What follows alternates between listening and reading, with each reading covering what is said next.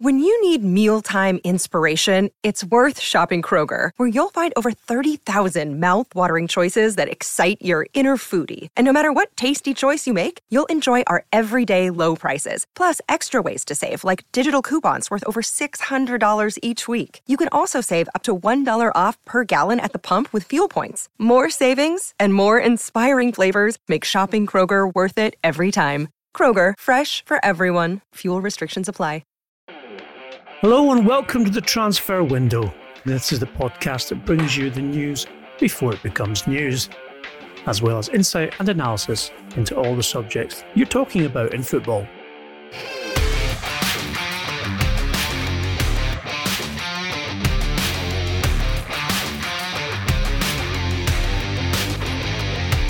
I'm Ian McGarry, and joining me as ever is transfer guru Mr. Duncan Castles, or Dr. Duncan Castles, I should say. We've got lots and lots to get through today on the pod, lots of news for you.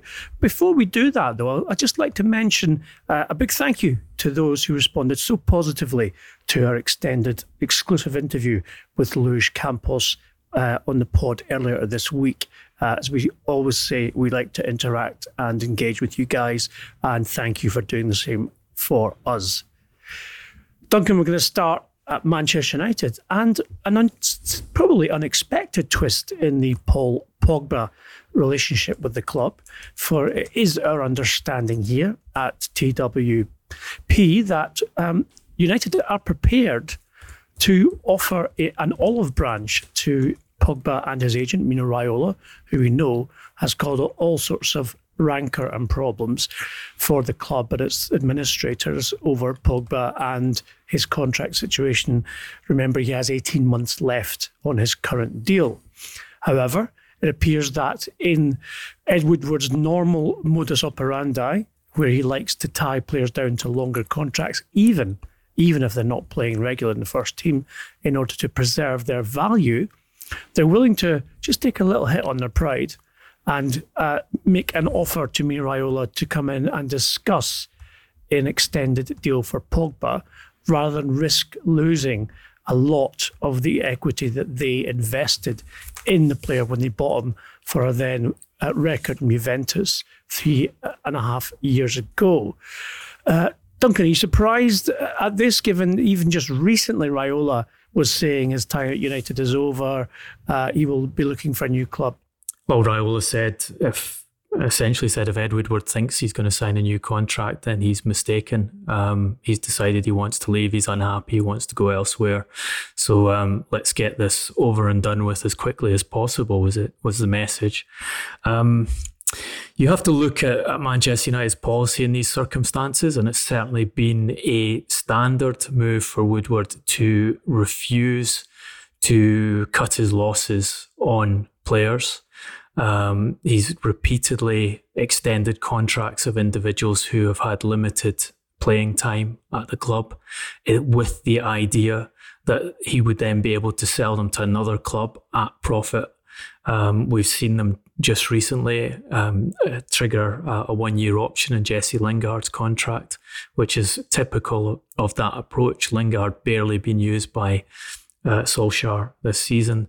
They've done it time and time again, and rarely, you have to say, has it produced the desired result, which is that the player is sold on at a profit that covers the wages and gives them decent transfer fee income. Generally, they end up in situations which they're experiencing at the moment with several players of not being able to find suitors for them, and those players hanging on, demanding that they're paid their full wage or compensated for their full wage before they leave the club. Pertinent example, Marcos Rojo, who is currently in Argentina, and I am told has informed Manchester United that he won't be returning from Argentina. He's closer to joining Boca Juniors. Also interest from Estudiantes, who he went on loan to last season and then was hardly able to play for them because of the COVID pandemic and injury. But Rojo, as we told you in the podcast a couple of weeks ago, has offers from a few areas, but has made it clear to Manchester United that he does not want to give up on any of the last 6 months of his salary to go there. So in Boca's case, he would be happy to sign for them, but he wants to receive his full payment from Manchester United for the first 6 months of that deal and then switch. I think with Raiola, and this idea of an olive branch to him, and trying to tempt him into discussions and agreeing a new commission on a new deal with Pogba, I think you have to factor in that Raiola represents Erling Haaland, who is Solskjaer's number one choice to bring in as a striker, who Solskjaer tried to sign before he moved to Dortmund. Therefore, reinitiating discussions, finding some kind of setup which is beneficial to both parties, could be strategic on Manchester United's part, with the idea that at some point down the line, if they're going to get Haaland to Old Trafford, they need to have Raiola on board with them. Whether Pogba is prepared to sign such a contract, different matter altogether. He has certainly performed at a higher level since Raiola made those statements. And I think we've seen this with Pogba before in periods when he or his agent courts maximum controversy and he gets in the team. We have seen periods where he performs as he is capable of performing in given matches, as a kind of demonstration, I think, that he's still a good player. It never lasts for a sustained period, and obviously I think you can say that his performance in the League Cup semi-final against Manchester City was not one of his better ones, and was one of those games in which his unwillingness to consistently do the hard work was taken advantage of by the opposition and contributed to that latest semi-final defeat for Solskjaer. He does seem, his body language is quite languid when you see he doesn't track back, and he effectively almost just jogs when he loses possession without actually trying to retain the ball. I suppose the two things that may have changed for Pogba, Duncan, are one, the financial crisis due to the pandemic means that his options to leave Manchester United are at the very best severely limited, if not zero. And also he has been playing much more regularly in the last few weeks than he had before. Therefore, maybe it's his best option to extend his contract. Obviously financially he will benefit. As you said, Raiola will benefit from the commission on the upgrade, and also it could build a bridge which eventually might persuade Erling Haaland to move to Old Trafford. You mentioned Rojo. There's also a situation with regards to other centre-halves at Manchester United.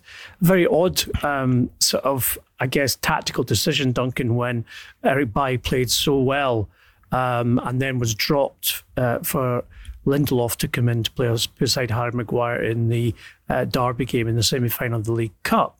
Now you have information regarding Bailly and a potential new deal for him.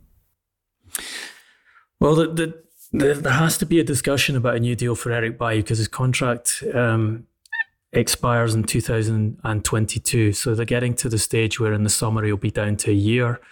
My understanding is that Bailly's camp have asked about a contract extension. Manchester United have said, not now. We don't want to lose you. We are not intending to sell you, but we're not going to discuss a new contract until after the January window.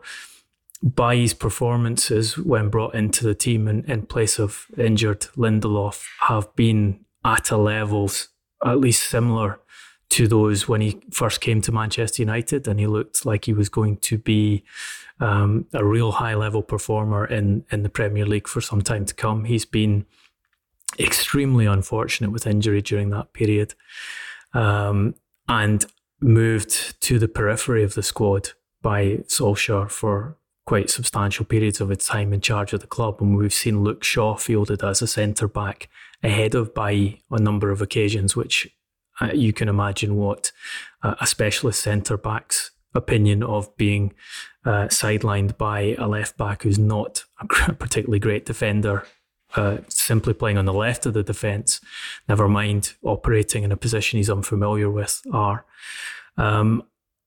One thing with Eric Bailly is, my understanding, he's a very popular individual within the squad. And I think you saw evidence of that in the way his teammates surrounded him after he made that last minute block against Aston Villa to preserve Manchester United's winning run in the Premier League and give them 3 points that have placed them in a position where they can actually go top of the Premier League by themselves in their next match. A very unexpected position given the way they started the season.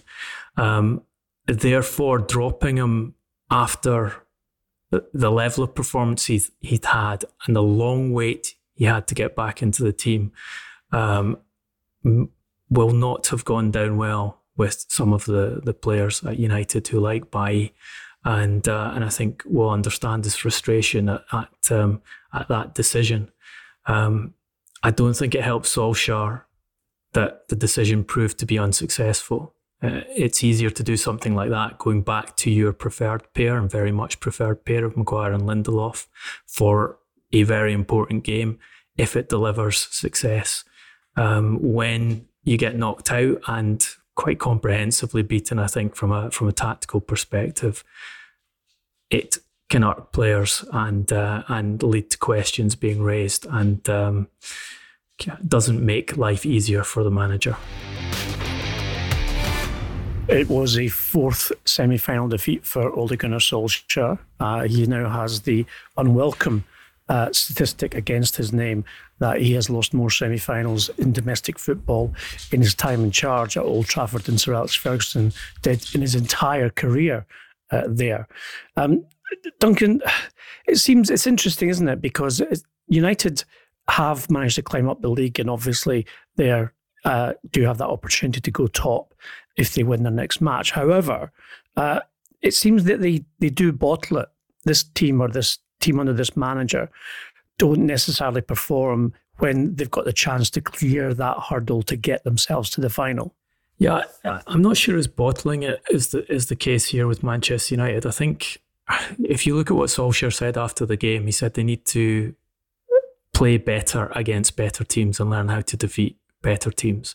And I think actually what you're seeing is a reflection of where Manchester United are as a team, in that when they play the better opposition in these big games, semi-finals, where there is this huge motivation on the part of both sides to reach a final and win silverware, they're not quite good enough.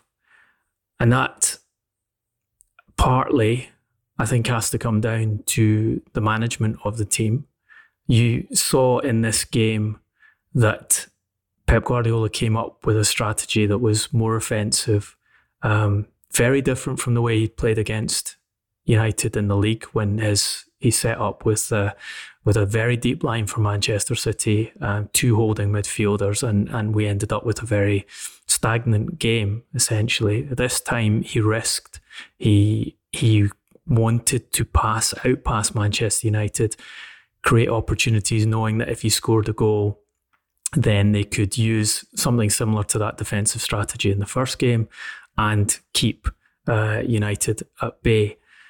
Solskjaer did not have an answer for it. It was, once again, the strategy he's used against these bigger teams basically throughout his time as Manchester United manager, which is play on the break, depend on pace and creativity to create chances on the counter-attack, and hopefully get the first goal and win that way. They didn't create those chances. Manchester City created the majority in the game.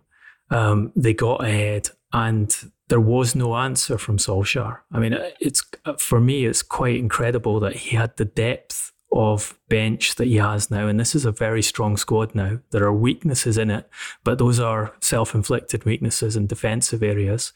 But from attacking perspective and from a central midfield perspective, it's one of the best squads in Europe now. So he had that depth on the bench, and he doesn't make his first substitution until 75 minutes, doesn't make his second substitution until 88 minutes, in a match in which he had the option to use 5 substitutes, because the League Cup rules are different from the Premier League rules and actually changed during the competition, which is one of the bizarre elements of the League Cup. Manchester City being better than Manchester United shouldn't really surprise us. Manchester City have had a very bad start to this season, but because the pace of this Premier League is miles below what it's been for the last 3 seasons, where Liverpool and Manchester City have been running away early on. So they are now back in with an opportunity, if they win their games in hand, of being just behind Liverpool and Manchester United at the top of this season. They look a better, more rounded football side again now that they've got a defensive partnership that works with Ruben Dias and John Stones, who's focused on the game again. I think you saw him talking after the match about the things he'd done off field to improve as a player. And it's no surprise that in a one-off game where you pit those 2 coaches against each other and those 2 teams as they've been playing, that Manchester City will come through, because they fundamentally are a better side, and Manchester United's position in the league, I think, is deceptive. We've said before that they're probably 4, perhaps even 6 points better off than they should be. And the fact that they are in with a chance of going top is more to do with the number of points the leaders have dropped this season, the change in standard required to be top of the league, than it is about the improvement in Manchester United compared to last year. They are better than last year, which they should be, because they now have Bruno Fernandes in the squad, who's their best player, clearly their best player, and made a substantial difference to the performance. They've added Alex Telles as a backup left back, and I think got better performances from Luke Shaw as a result of that. And they've added someone like Edinson Cavani in attack, who gives them yet another attacking option, a different way of playing to their forwards. So they should have improved. They have improved.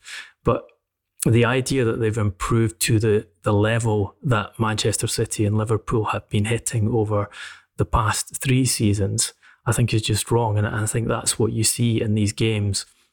Manchester City, semi-final of the League Cup, a clear win for City.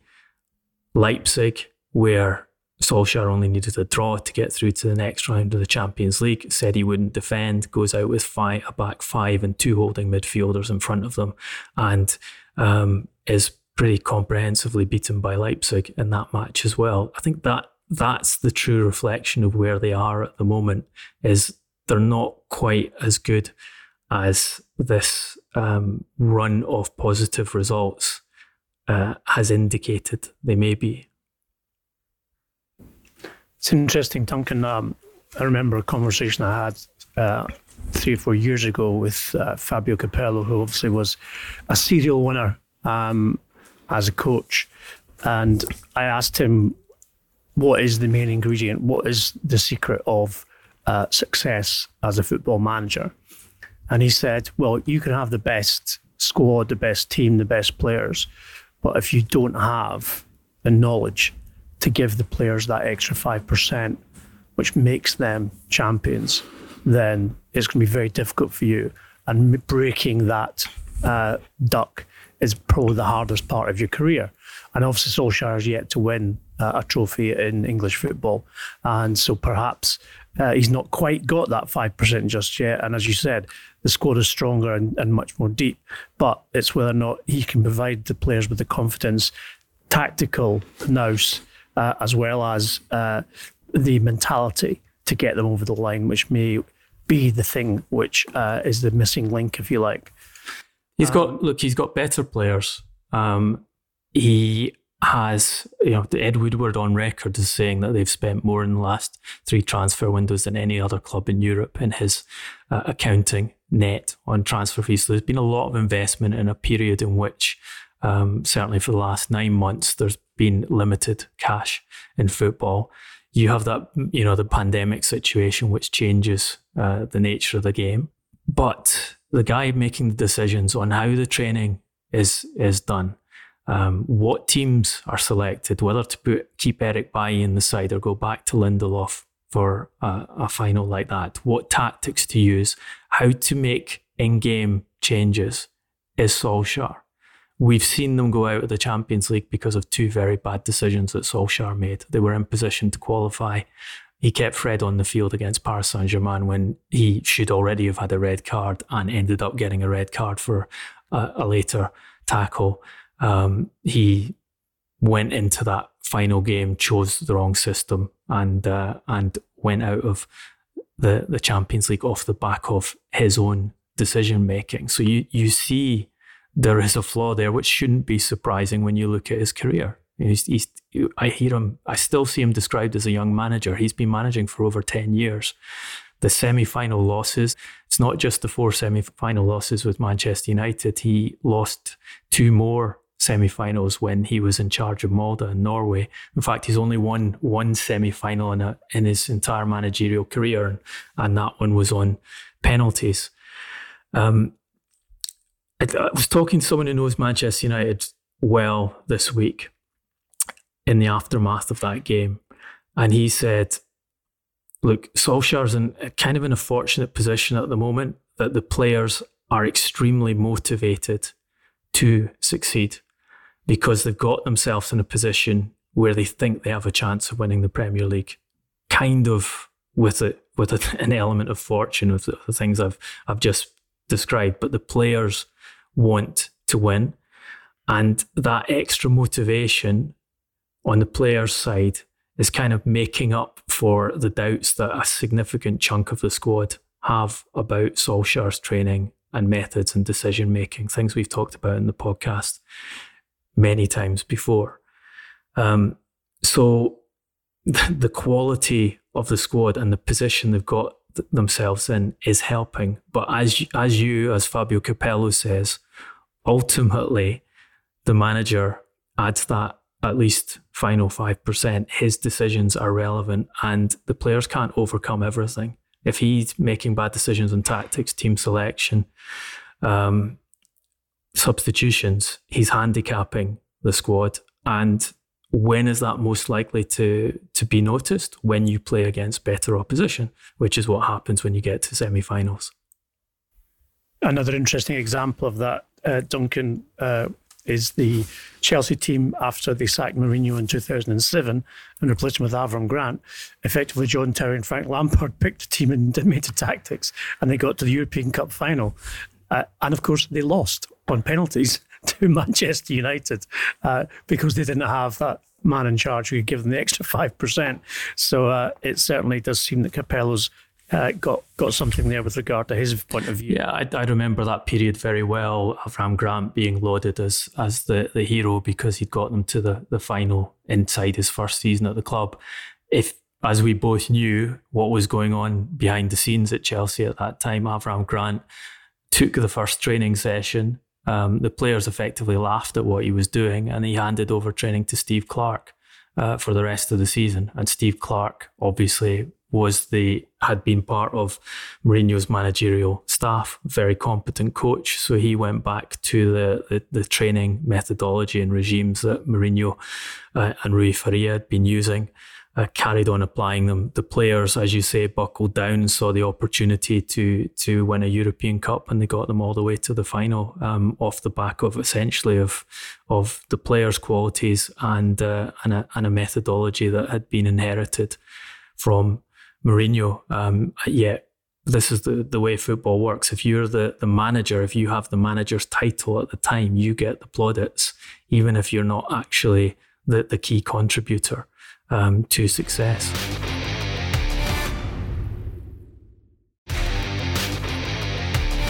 Well, strikers are normally, Duncan, as we know, the gold currency in the January window because everyone wants goals, but very difficult to come by. But actually, centre-backs are almost just as highly desired as centre-forwards. You were the first person to reveal interest in Sven Botman from several Premier League clubs. And obviously, Luis Campos, who recruited him for Lille, gave us a very nice insight into Botman in Tuesday's podcast. You've since heard information that you believe perhaps Botman will see out the season in France. Well, I mean, Luis Campos said on our podcast that he thought it would be harder than we expected for Lille to sell him because they're in a position where they have a chance to take the French title off PSG this season. They did lose in midweek, so that they're still a little bit of a gap to the top for them, but that's one factor. The other factor obviously will be Botman's decision himself, and I'm hearing that there have been calls from an array of English clubs in addition to Liverpool that we told you about in the previous podcast. But no one as yet has come up with the scale of financial offer required to make that deal happen. And the consideration from Botman's side is one which I think is relevant to any January move is having just joined Lille, having moved from Ajax, having done so well in the first half of the season for Lille, is it too dangerous to move in January? January moves are problematic. You don't have any adaptation time. If you were to go to a club like Liverpool, for example, and go straight in as the defensive solution because Van Dijk and Gomez are injured, allowing Fabinho to come out of the defence, and Liverpool to move back to something similar to the system they'd been using previously, and it doesn't work. Are you risking the ability to succeed in that new league? Add to that, you'd be doing it in the middle of a pandemic, so any worries you have about the January move to start with are going to be aggravated by having to change countries while the nation you're moving to is in effective lockdown. So I think there's a consideration there on Botman's side that it might be better to wait till the summer. And also I think an expectation that there could be more money around in the summer and more clubs prepared to bid for him. I can tell you that in addition to the interest from Liverpool, that Jose Mourinho likes Botman as a player. We've told you previously that Mourinho has targeted 2 positions in his side for improvement and is asking the club to fund purchases in those areas. One is a box-to-box midfielder, which he's prioritising, and the other is a left-sided, quick centre-back, left-footed centre-back, which is what Botman is. Whether he will get money to do those deals in January, I think is highly questionable. We saw Mourinho talk about transfers recently, and I think if you read behind the lines, you can see a bit of the difficulties there are in extracting cash from Levy. He said he wasn't expecting something to happen in January, and then said one thing is to analyse, which of course I do. One thing is to analyse and commit to that analysis and to write a report and be committed to that report, which of course I did, as I have to be professional.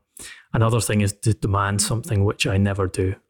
Another thing is to ask for, and I'm not going to ask for anything because I respect the effort the club makes. Where, I think read between the lines there, you can see that Mourinho's made his recommendations, and at present he doesn't expect to be backed by the club to buy those new players.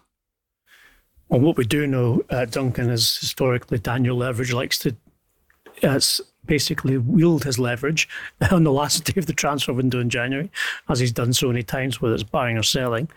One player who looks like he's definitely on the move is the former Tottenham midfielder Christian Eriksen, whose move to Inter Milan has turned out to be a bit of a nightmare for the Danish international. We understand that his representatives have been talking to both Paris Saint-Germain and Real Madrid. However, both clubs have made it clear that in the current financial climate, they would prefer a loan for the rest of the season with a potential option to buy in the summer. Duncan, no real surprise there. We've known about Eriksson. We've spoke about it in a podcast months ago that he'd be leaving Inter. I think over the Pochettino factor is going to probably be the one that swings it. Well, he had a very good relationship with Pochettino. It was very important to what he did there. I think the question is what kind of commitment Paris Saint-Germain are prepared to make to a deal in this window. I am being told that they have issues with financial fair play at present, and they're going to have to be creative to make things happen. A cheap loan with an option to buy in the summer is something that would appeal to them, because you can delay the cost of the deal until the summer. The other factor here, of course, is Lionel Messi. So their interest in Messi is substantial. They're presenting Paris as an alternative for him and his family to move to instead of Manchester City. And obviously, if that happens, a huge amount of cash is going to be required to fund that deal. Probably a lot of the money, if not all of it, at least in the initial period, would come from selling Kylian Mbappe. As we've told you, Mbappe has signalled to Paris Saint-Germain that he doesn't intend to renew his contract, and that will be down to its final year in the summer. So he's essentially presented them with the option to sell next summer and make money from his transfer fee, or lose him for nothing in a further year's time. So there you have the big resource, or potential big resource, not something that PSG want to do, but they might be forced into doing, and then redirecting it if they can into Messi. If you're wondering, and I'm sure some of you are, where Demarai Gray has disappeared into the ether from Leicester City in recent weeks, and indeed this season, then you're in luck, because Duncan Castles has the answer. Yeah, so we've heard Brendan Rodgers talk about Demarai Gray recently and say that he likes him as a player, and he's been well disciplined around the training ground, and that they would like to retain him at Leicester, but the player doesn't want to stay. I can tell you there have been attempts to extend Gray's contract by Leicester City, and my understanding is that Gray has decided that he won't accept those, which leaves Leicester with the option of trying to sell in this window, as we discussed last month on the podcast, to get the last bit of potential equity out of that deal. Gray is now free to talk to clubs around the continent. They have started doing that. There is significant interest around Europe. One of the clubs who would like to take him, I'm told, are Benfica. And they have held discussions, but Benfica believe that Gray's preference would be to go elsewhere, and most likely to stay at an English club. Obviously, he has the advantage of not just being a talented, quick forward at a good age. He's English, therefore can be used as part of the homegrown quota for a Premier League club, which is very important to a number of clubs these days who quite often operate on the limit. Southampton are one club that have expressed an interest in signing the player, and I'm told that is something that Gray would seriously consider, because of Southampton's qualities as a club, but also the potential to play regularly, re-establish himself as a first team Premier League footballer, and make a case for being part of the England international team. The issues with Rodgers, although Rodgers says he has no issues with the player, what I'm hearing from the player side is different, and that in fact Rodgers barely speaks to Gray at the training ground at present. And there's been a significant standoff between the two for some time now, and that is a factor in Gray's decision over not accepting a new contract at Leicester and looking for somewhere else to play where he feels he'll have greater opportunity and get a fairer crack of the whip. I suppose when you've got Harvey Barnes and the form he's in, Duncan, it's going to be difficult for Gray anyway. Leicester are quite sort of well stocked in terms of wide players, even though I had a conversation as recently as last summer with Brendan Rodgers, where he was praising Gray very highly. But it's not an unusual situation that when a player isn't prepared to sign a new contract, that the manager ignores that player, because basically sending a message out to other members of his squad that this is how you get treated if you're not going to commit yourself to this club. So I think there's going to be, that attitude on both sides, obviously from what you've heard from the players' side as well. Another interesting development in terms of this market, and indeed looking forward to the summer, is Celtic striker Odsonne Edouard, who was the top scorer in the Scottish Premiership last season. His form has suffered a little bit this season, but he has been injured. But he has changed his agent, Duncan, and very interestingly, he's decided to hire the Stellar Group, who of course are run and owned by Jonathan Barnett, who's also agent to the likes of Gareth Bale. Now, what's kind of coincidental about this is it was a senior executive agent at Stellar who brokered Kieran Tierney's deal to join Arsenal from Celtic. And you have to wonder if Edouard has been to the situation with Tierney and thought, okay, well, Kieran got his move, and obviously Stellar are very well connected, especially with the London clubs, Tottenham, Arsenal and Chelsea. If he's certainly eyeing a move to the Premier League, that's for sure. But in hiring Stellar, perhaps London is a preferred destination.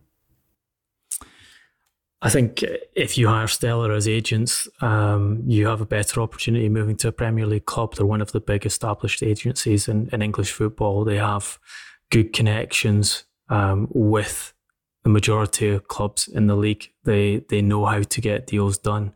It would certainly indicate that the Premier League is a stronger option for Edouard, and that's not an uncommon transition path to play at Celtic, to play well at Celtic, and then have your next step being a transfer to Premier League football. Yes, one remembers a certain Virgil van Dijk leaving Celtic for Southampton before, of course, becoming the most expensive defender in world football. Rather surprising, well, maybe not surprising, Duncan, but this fee was certainly a surprising move on Friday of this week was West Ham striker Sebastian Haller joining Ajax for €22.5 million. Now, I say surprising for two reasons. One, West Ham, when they signed Haller from Eintracht Frankfurt, said that he cost £45 million, i.e. about €50 million at that point. And as we know, West Ham are not really in the habit of selling players at half the price they bought them for, even if the player hasn't lived up to their expectations and performed to that price tag.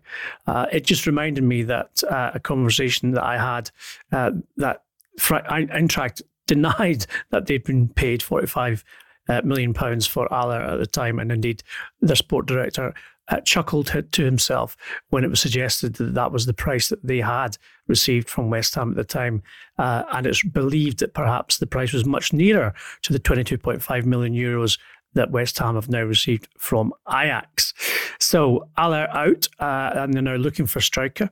It is the case that they're interested in Edouard from Celtic, but Edouard is not interested in West Ham, and therefore, it's going to be a bit of a race against time for David Moyes, I think, to fill that space, given that Mikel Antonio, who has suffered a lot of injuries in the past few months, is now their only recognised experienced centre-forward.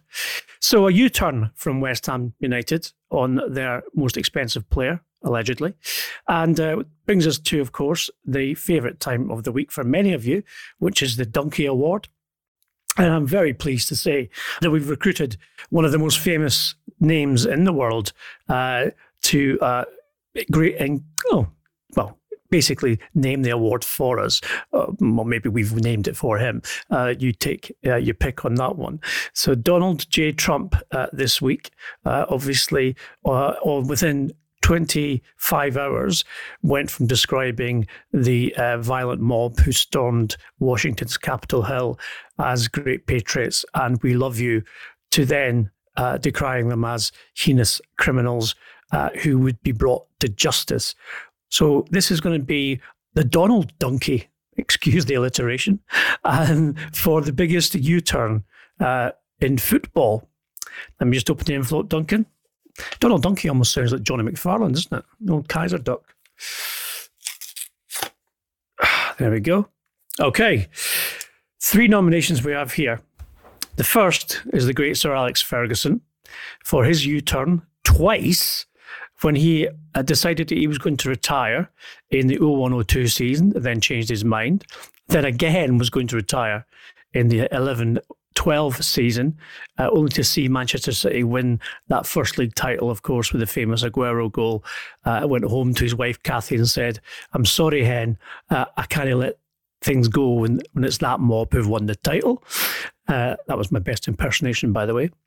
There is, of course, one of the also most famous names in football, Leo Messi, and the infamous Burofax requesting a transfer from Barcelona just some months ago in close season, which he then went back on and U-turned and stayed at the club. And third, and possibly my favourite, some of you will remember, and if you don't, please, you can probably find it on YouTube, Peter Odemwingie, who drove from Birmingham, where he was there a player at West Bromwich Albion, to QPR on the promise that he was be signing for QPR, arriving there around 10:30 on deadline day. He was spotted by television cameras parking his car. He then received a phone call telling him that he'd not been given permission by West Brom to speak to QPR nor to have a medical. And so he was then filmed doing a U-turn and driving back to Birmingham. So not as famous as Messi and Fergie, but Odemwingie, well, he must be with a shout, Duncan. Well, Ferguson, I think you've got to applaud him for his second U-turn in particular, with that refusal to allow Manchester City to have the last laugh and end his career at that point, and then to come back and immediately win the title back and then retire. So we'll exclude Ferguson from this. Lionel Messi, there's a few people been on the end of a Messi U-turn when it comes to decisions or promises or discussions about leaving Barcelona for massive contract elsewhere. And maybe it'll just happen again this summer if the presidential elections go a particular way. Perhaps if Joan Laporte, who's favourite at the moment, wins and he finds a way of persuading Messi to stay. I think we know that his heart is in Barcelona and that his family would prefer to be there. So maybe we can see another Messi U-turn to add to that collection this summer. But yeah, you like Odemwingie. I'm going to give it to Odemwingie. And I believe that the skid marks from the U-turn are still present at the Queen's Park Rangers car park, aren't they? I think they've probably put a plaque down, haven't they? A little Hollywood star. Peter Odemwingie was here, brackets, briefly. Not very long. Fantastic. That's it for today's pod. If you've liked what you've heard, please leave a 5-star review on iTunes. You can subscribe to the Transfer Window podcast on YouTube, turn on all your notifications, and you'll know exactly when the next pod has been published, and you can be first to hear it. Please join the discussion. You have done this week in really big numbers, and we've really enjoyed it as well. You can get us on our social media platforms, Transfer Podcast on Facebook, Instagram and Twitter. Individually, Duncan's is at Duncan Castles and I'm at Garbo SJ. We'll be back with you next week. Until then, stay safe, be well, and thanks for listening.